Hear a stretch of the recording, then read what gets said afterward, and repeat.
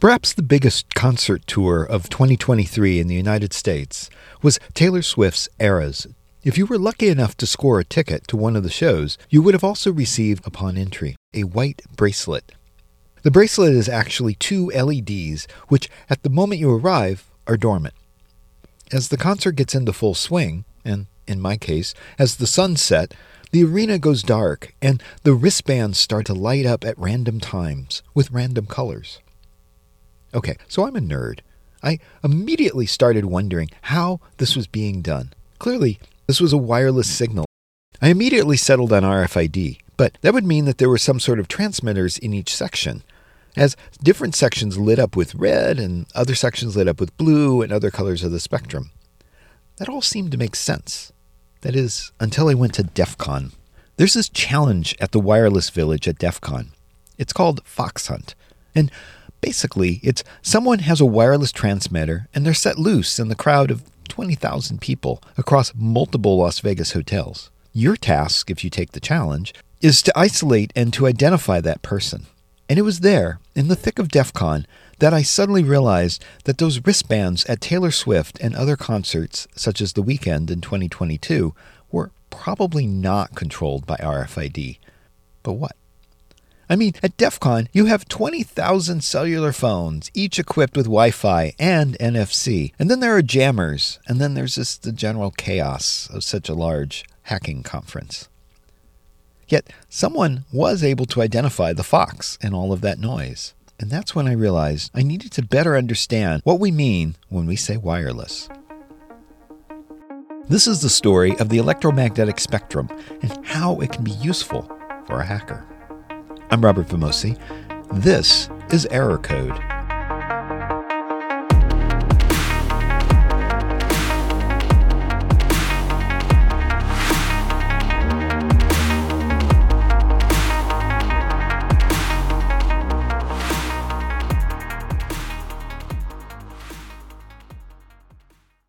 My name is Eric Escobar. I am a principal security consultant for SecureWorks. SecureWorks is a company that basically the whole idea of it is to make your organization and society more secure. We do that in 3 different ways. The first way is the coolest job in the world, which is what I do. I am a professional hacker or penetration tester, and my goal is basically to compromise companies that come to us and say, hey, here are all the ways that I, as a threat actor, as an attacker, can break in and steal stuff.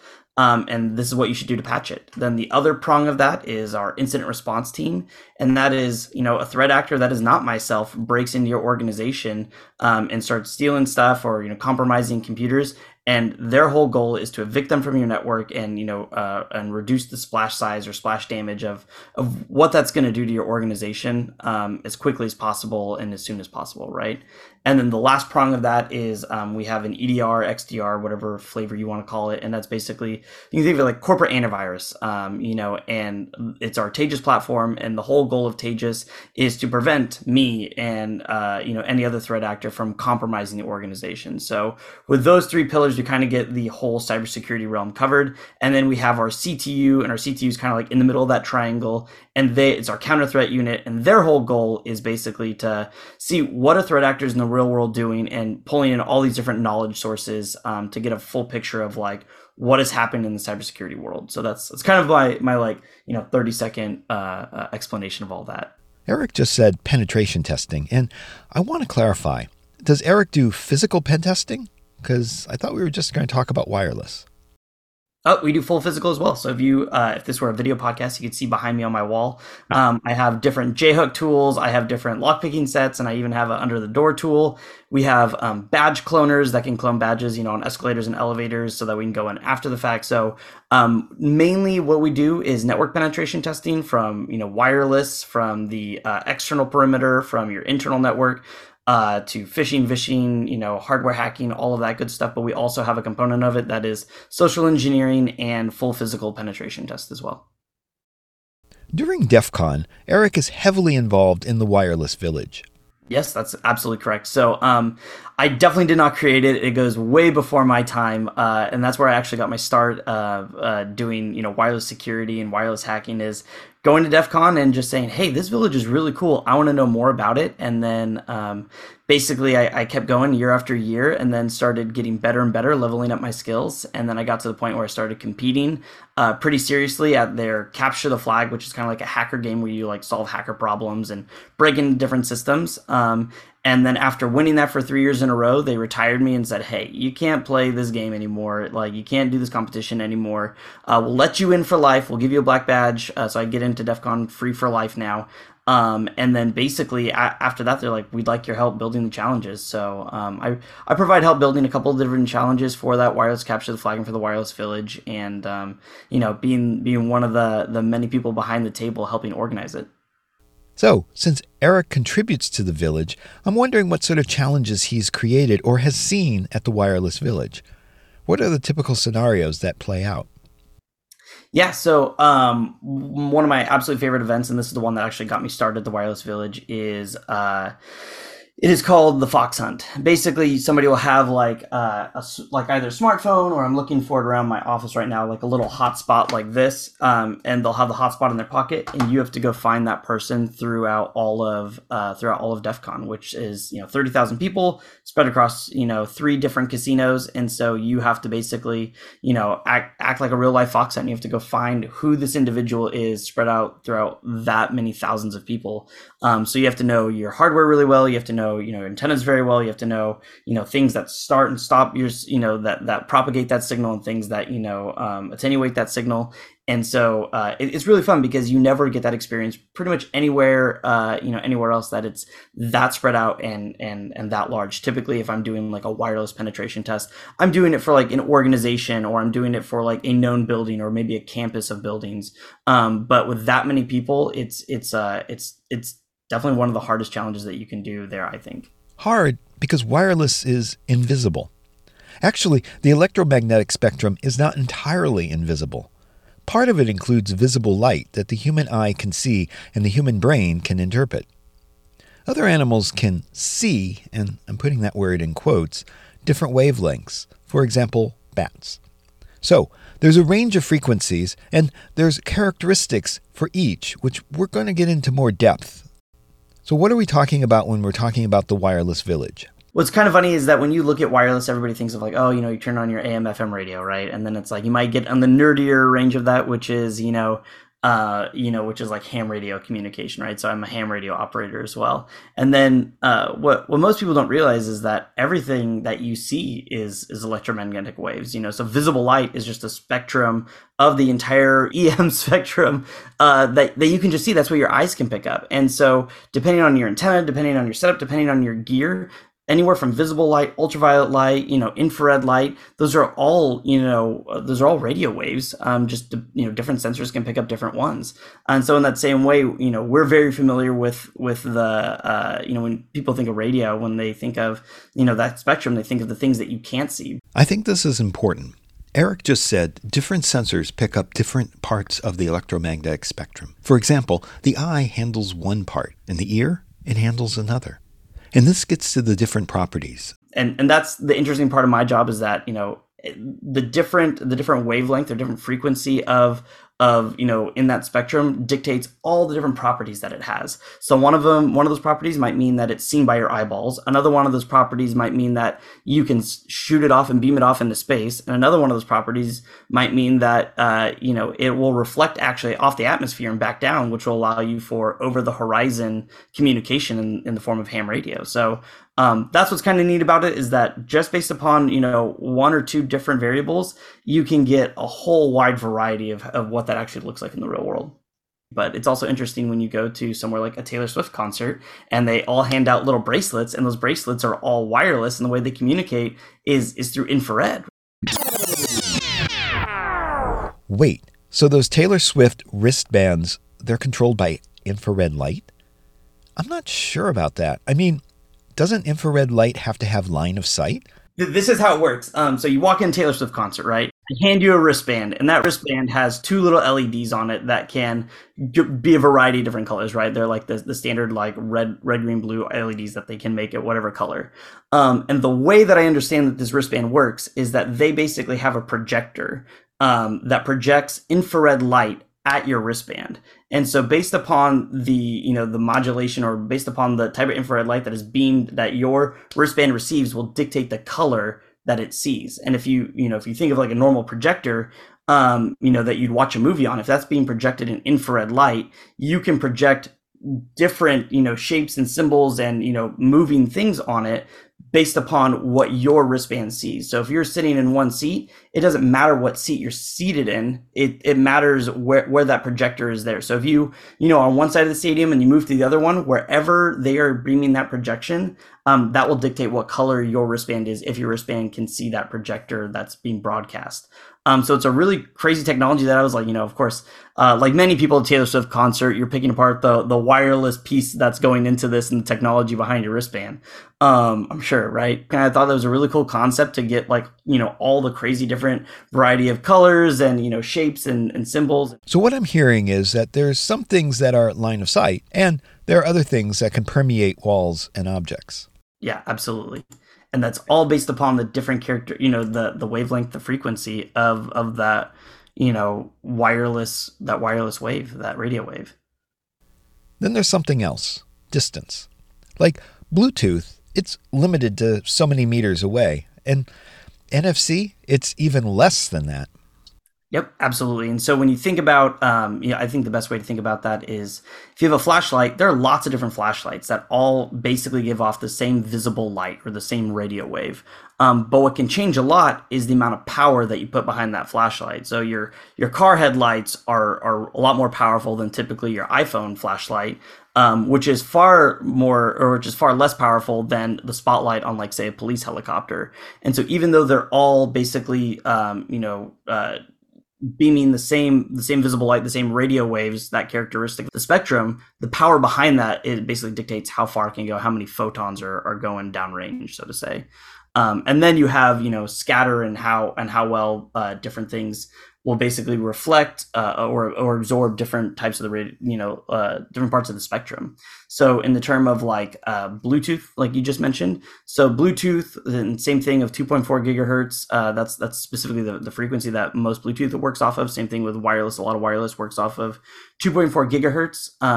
And that is basically the same frequency that your microwave uses. Okay, that's cool. So the same frequency that gives me my wireless signal in any room in my house, with a few more watts of energy behind it, can microwave my food. So putting more energy behind a signal, it can definitely change the end result. That's how microwave heats up your food, is it excites, the water molecules in your food. And when it excites those molecules, they vibrate a lot, which heats up your food.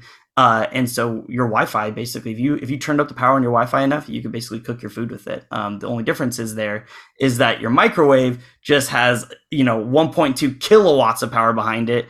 And even the highest power access point behind, I don't know if you can see the one behind me on screen, but that has, in the milliwatts, so you're thinking 1/1,000,000th the power of it. So one, you can watch Netflix on your phone, and the other one, you can cook your steak, left over from the night before. And that all has to do with the power there. The frequency is all the same, the wavelength is all the same, but it's the power behind it and then the modulation that comes with what you put in that radio wave as well. So I checked this out.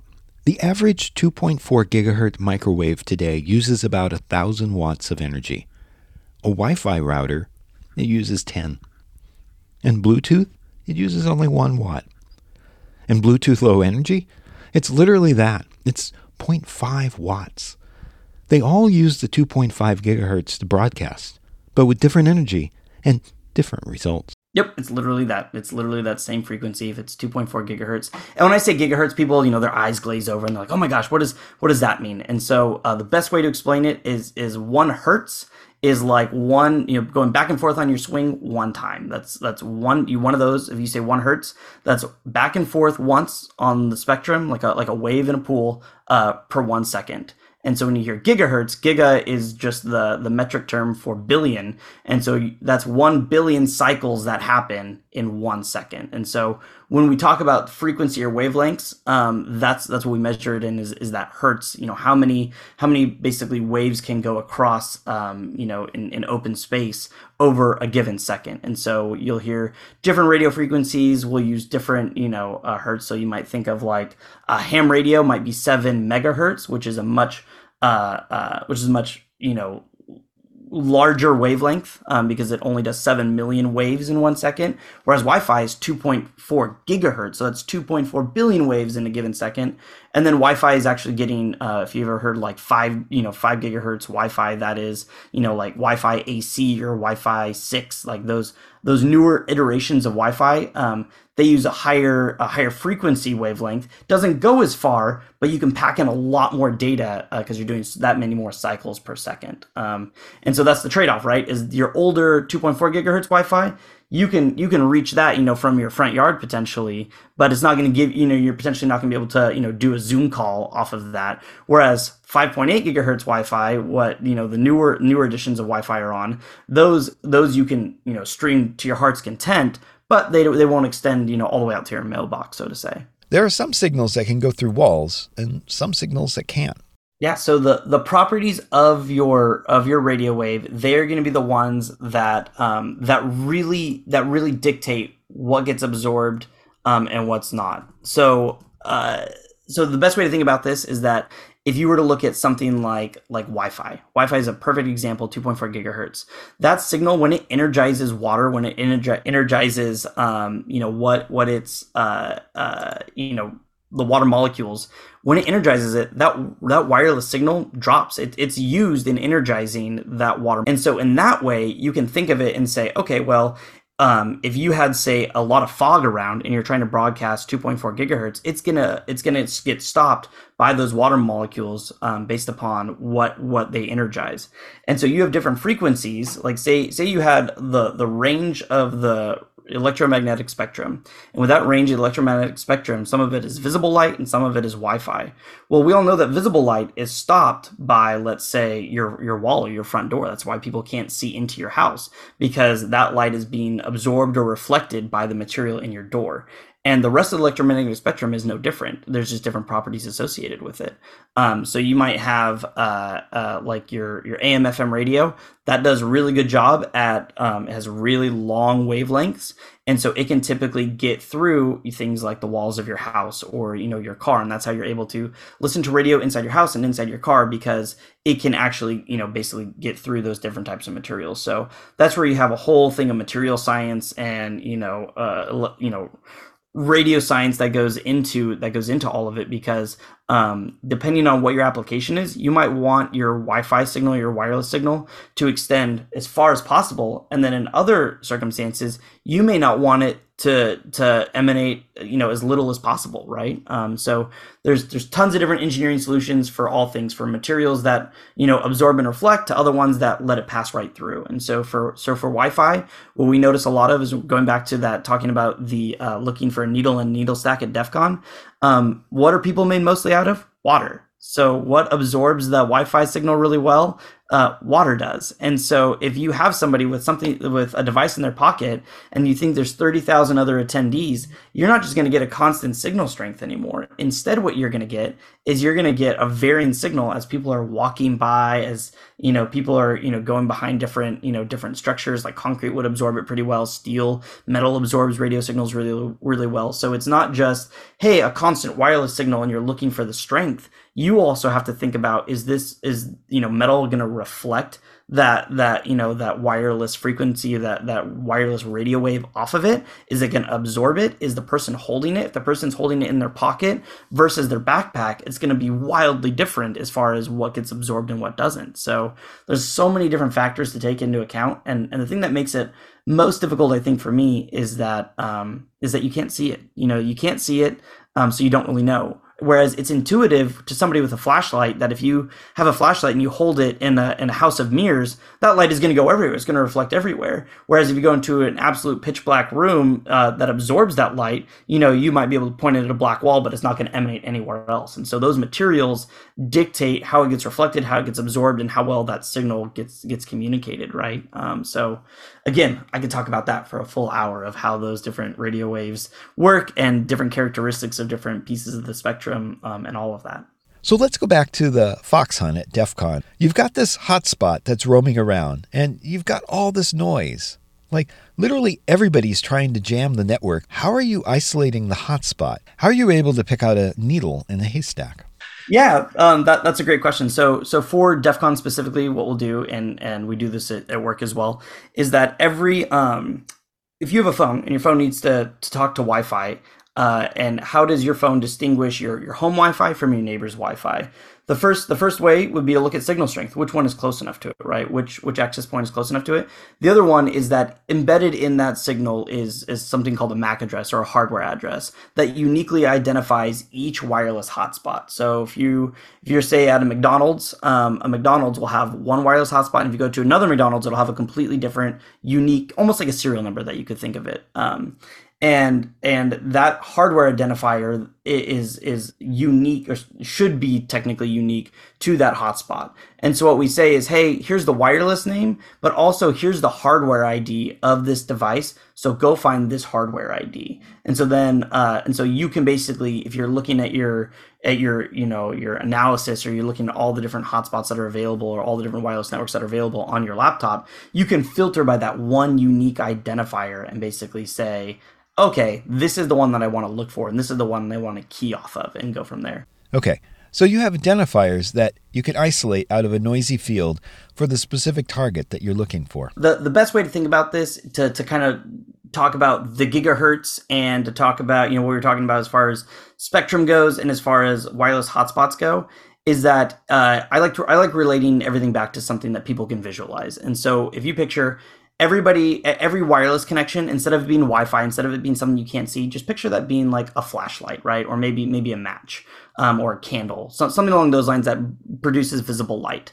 Now, they're all on the same frequency, so they all basically glow the same color. Now, that frequency is 2.4 gigahertz, and that's sliced up into, like, if it's 2.4 gigahertz, it's 13 different channels. And channels are basically, you could think of it being 2.4 gigahertz, and then maybe 2.41, 2.42, 2.43. So it's still in that general zone of 2.4, but it's a little bit off the needle one way or the other. And so you can think of, like, every time you dial your radio, and you think of, like, 88.9 or 93.7, or like those are those different frequencies. And so that's what Wi-Fi is. Wi-Fi can be split into those 13 channels. But still, if there's thousands of devices out there, there's still devices sharing all of those channels, even so, even all of those separate gigahertz channels that are there. And then what you can think of is that those lights, those flashlights or those candles, they're blinking at a certain rate that give off the information, right? So they're blinking at a certain rate, and think of it like Morse code, or just a light going on and off. And so obviously computers are really good at decoding signals, and so that's what they do. And so each candle is blinking at a certain rate, giving off data. And what your device that's reading that, or watching that, is it's looking at all of those candles and saying which one of them is blinking the way that I expect it to be blinking. And so that's the best way to think about it, is that each of one of them are candles blinking at a separate rate. And your goal is to find not just a candle, but to find the candle that is blinking at the specific rate that you would expect it to blink at. And then you have to go find it. And then obviously what comes with that is, if there's too many candles, it's going to be too bright to see how any of them are blinking. And that's what you can think of when you think of radio jamming, is that's where there's interference from other sources, other light sources, other radio sources. Is if it's too bright, you can't make out any candles blinking, right? And so that's what potentially the military would do if they want to, hide a signal, if they want to make sure that somebody can't read another signal, or, make it so that devices couldn't communicate. But that, to bring it back to that finding a needle in a needle stack, that's essentially what you're looking for, is the equivalent of looking for a candle that is blinking at a very specific, iteration or rate compared to all the other candles that are out there, which makes it really, really hard. But again, you couldn't do it without a computer.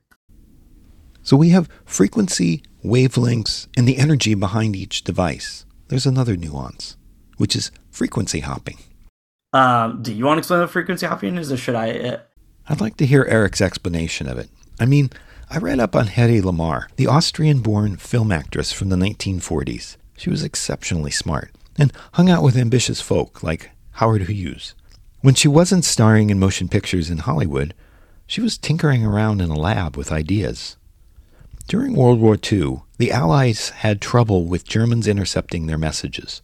Hedy came up with this idea of changing frequencies randomly during a message so that anyone eavesdropping wouldn't get the whole message, only the frequency that they were listening to. That's the beginning of it. So where are we today? Yeah, gosh, where we are today is cloaked in top secrecy, right? To explain frequency hopping to somebody who maybe doesn't understand anything, right? We'll start at the base. If you and I, Rob, are both talking on a walkie-talkie, that is typically locked into one frequency. So we can't talk at the same time because we're both on the same frequency.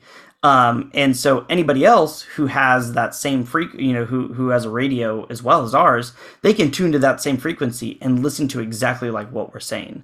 Now, of course, that's where encryption comes in. And if we had encrypted devices, they potentially couldn't, they could hear our encrypted signal, but they couldn't understand what we were saying. We're not talking about encryption. We're talking about frequency hopping. And so pretending that encryption doesn't exist and Rob and I are just talking on a walkie-talkie on the same frequency, anybody can listen to it. In the same way that somebody could listen to it, somebody could also transmit on that frequency. And when they transmit on the frequency, now Rob and I, we can't communicate at all because there's somebody else basically talking in the same room that we are, right? So they're transmitting on the same frequency, so it jams all communication. What frequency hopping does is Rob and I, there's many methods that you can do this, but one common one is that we would both agree, hey, we're going to talk on, say, channel 1 for a second, and then we're going to move to channel 3 the next second, and then channel 4 the next second, channel 5 the next second. And we pre-program this or pre-agree upon it so that we don't have to think about it. We basically just change what frequency as we're going. And there might be some handoffs or something like that. But typically that's all that it is we move where we are talking and we agree upon it at the same time. And the benefit that you have there is, one, if somebody's trying to eavesdrop on you, they have to have a lot of basically wireless, capability to be able to see that entire swath of spectrum. The other benefit that you get is that if there's something causing disturbance on any one of those other channels or somebody else is listening on one of those other channels, that you avoid interference or noise. And some different algorithms are better at basically avoiding where somebody else is already transmitting. So it's a great way to basically reduce interference, reduce somebody from just listening to what your radio traffic is doing. So Rob, how does that sound to you? Does that a pretty decent explanation? Anything else that I should clarify? Actually, that's great. I know, like, the original patent had a player piano scroll in order to change the frequencies.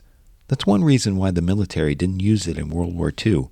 Player pianos were heavy to fly. But this technology was used in the Bay of Pigs invasion in the early 1960s. And today, it's pretty much accepted technology in our cell phones. Certainly, computers, not player pianos, they take care of the frequency hopping now. Yeah, and it makes my job a lot harder from an attacker's perspective, because if somebody's using frequency hopping, now I can't just listen to the frequency that they're on. What I have to do is basically use a wide band, software defined radio that can listen to the entire spectrum and then piece it all back together, in software to get that original signal out of it. So it makes a would-be attacker's life much more difficult if they don't have that keying sequence to know what channel they're going to hop to next. Software-defined radio. I've heard of that. Hackers use it all the time. What's Eric's definition of it? Oh gosh, so this is probably not the most accurate definition, but my definition is many radios, like your standard radio, they're tuned with something like a crystal. That they're tuned to match a very specific frequency. A software-defined radio, instead of having to actually spin a physical dial or move something to actually tune your radio to it, you can basically do all of that in software. So they have all these systems on a chips. They have all these FPGAs, which are basically very purpose-driven pieces of circuitry that can tune your radio automatically in software. And so it makes your life as a wireless penetration tester, as somebody who's just messing with wireless, anything on the wireless spectrum, a lot easier, because you don't have to buy a purpose-built radio for a very specific task. And so what's funny is that if you look at like a $1 Wi-Fi chip that you can buy off eBay for some home automation project, to try and recreate that in software would take like a $5,000 software-defined radio. And now the difference there is that a Wi-Fi chip that you buy, off of eBay for $1, that is tuned specifically to 2.4 gigahertz to do that exact protocol, to do everything that is just Wi-Fi. Whereas if you have whereas software-defined radio, it can do all of that, but it has to have all this processing power and all this compute to be able to try and recreate all of that process in software. So it requires far more overhead to do it. And so software-defined radio basically just lets you do all the radio magic that would typically require physical tinkering with circuits and different tuning, and it lets you do it all in software through those different chips and all the different basically software that's built into there to be able to take your computer's processor and divine the signal out of that. So Eric just said it would take like $5,000 in software-defined radio to do this. Clearly, not all software-defined radios are $5,000, are they? Not all of them. So one, to do like Wi-Fi, because Wi-Fi is such a high frequency and there's so much data that goes into it, that probably would be about $5,000. Price might have come down in the past couple of years, but like if you were to buy like a $20 software-defined radio off the internet, which is what like a lot of your entry-level software-defined radios are, there's no chance that it could do that it could basically recreate Wi-Fi using that much more accurate clock cycle that has just more accurate everything that can basically slice and dice the wireless spectrum in that way. So I've kind of laid the foundation here. Hopefully now we can talk about some cool techniques. Lots of different things that you can do. There's a very famous video out there by a hacker called Sammy Kamkar. And what he has done is he basically says, hey, you have a garage door remote, and the way your garage door remote, it works through something called like garage door remotes can work off a large variety of different things, but typically it's like on-off key modulation, and all the fancy thing that basically says is you're going to send a radio wave that's going to have a 1, and then a radio wave that's going to be a 0, a radio wave that's going to be a 1, and maybe another 1 and a 0. And so you can think of it is that like that is kind of like the fingerprints on the bump of a key.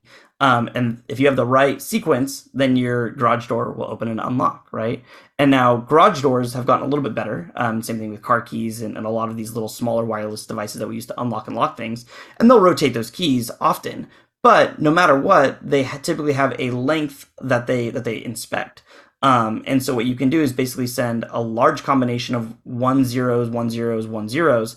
And if you can send the right combination of 12 1 zeros, then it will cause your garage door to close or open up, which obviously is the exact same as pressing that signal. Now, the real game of it comes is how many ones and zeros is it looking for? Is it looking for 12, which would be 12-bit, because each bit is a 1 or a 0? Is it 12-bit? Is it 14-bit? And so basically, if it's 12-bit, you can think it's looking for a trillion, 1 in a trillion guess as to what that could be. But then you do some fancy math on it, and you can lay over different sequences on top of each other.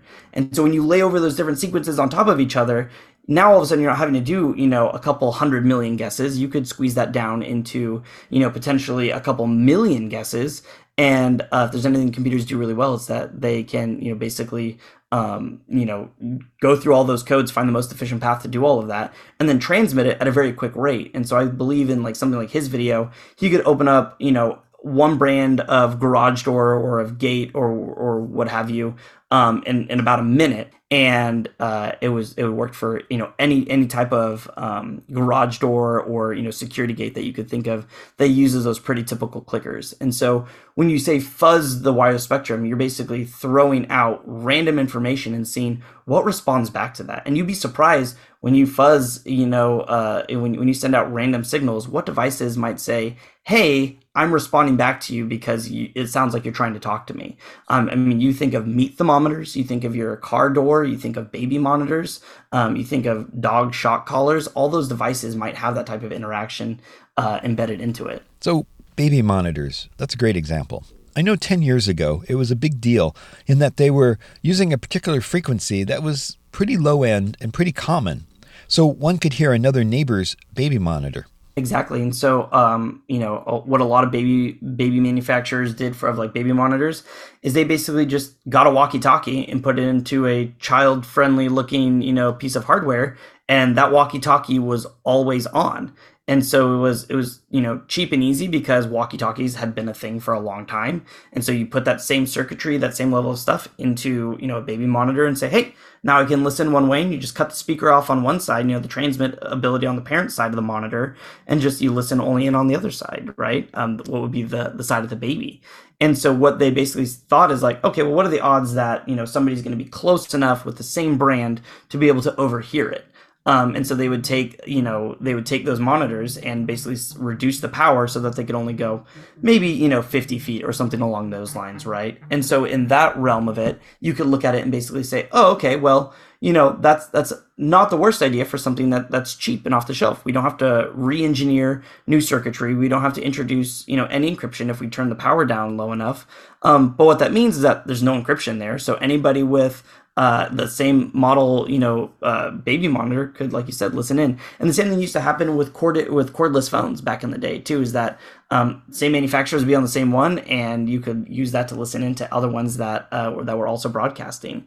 Now a lot of baby monitors use something like Wi-Fi, right, which has encryption built in, which has security built in, which has different types of methods of viewing it, if not just listening to it. So like with most things, technology gets a lot better in a short period of time. So let's move on to some of the attacks that Eric might be doing as part of his pen testing. Yeah, so one of the main things that we get for enterprise wireless, looking at like enterprise security, is basically saying, hey, what does our Wi-Fi look like? Can I basically impersonate a corporate device that is connected to a corporate network? And when we go way back down to what we were talking about before about the different, frequencies and spectrums and gigahertz, that's where we basically have special software where we can plug in a lot of different wireless radios. It'll aggregate all that data into like one place that we can look at it. And then we can see, oh, this is the configuration of your company's wireless network. And then we can potentially try and take advantage of that configuration and say, oh, it looks like, they only like that there's a shared password. So many home networks, like your Comcast router, your AT&T router, any of those home off the shelf, routers that you get, they will basically broadcast a, one wireless, SSID, which is the wireless name that you can think of. And then they all share one password. Well, if I can get any user device to give me that password, maybe it's mounted on the wall, maybe somebody types it into their phone, or any other different ways that could get leaked, or maybe I just steal somebody's laptop and it's on that laptop. If I can get that shared key, they call it a PSK, a pre-shared key. If I can get that pre-shared key, then I'm able to basically connect my laptop into that corporate network, and then access that corporate network from potentially an unsecured space like a parking lot, like a lobby, or from a long distance using a long distance antenna. And so that's one of the main things that we look at, is that, hey, is that corporation, is that company, are they using one key shared across 1,000 devices, or does each device have its own key? Now, obviously, the more secure way to do that is each device has its own key, so that if one laptop goes missing, you just deactivate that key. However, that requires infrastructure, that requires an administrator, that requires authentication, that requires a lot of different other steps, which may or may not be right for that organization. So that's where we basically come in and say, what is this being used for? Can we break into it? And if we can, is it that important? How worried are you about it? And, how critical is that wireless network to your organization? Can you just turn it off? So I could do a full hour-long podcast just on that alone. How long is a typical engagement then? That is the ultimate question, right? That's where our scoping comes in. But essentially a wireless penetration test, or any penetration test, we look at the size and scope of that organization. And if you were to say, hey, like you are a one floor of an office building in, say, Fresno, California, or San Francisco, California, that'll probably take about a week of time to look at all the different access points that they have. And access points are basically just additional like wireless routers, like your home wireless router, but they're spread across the building and all kind of work together, so that you have wide coverage instead of just one place that it comes from. So to take a look at not just those access points and their configurations, but also to see, how do end users interact with rogue wireless devices, or malicious wireless devices?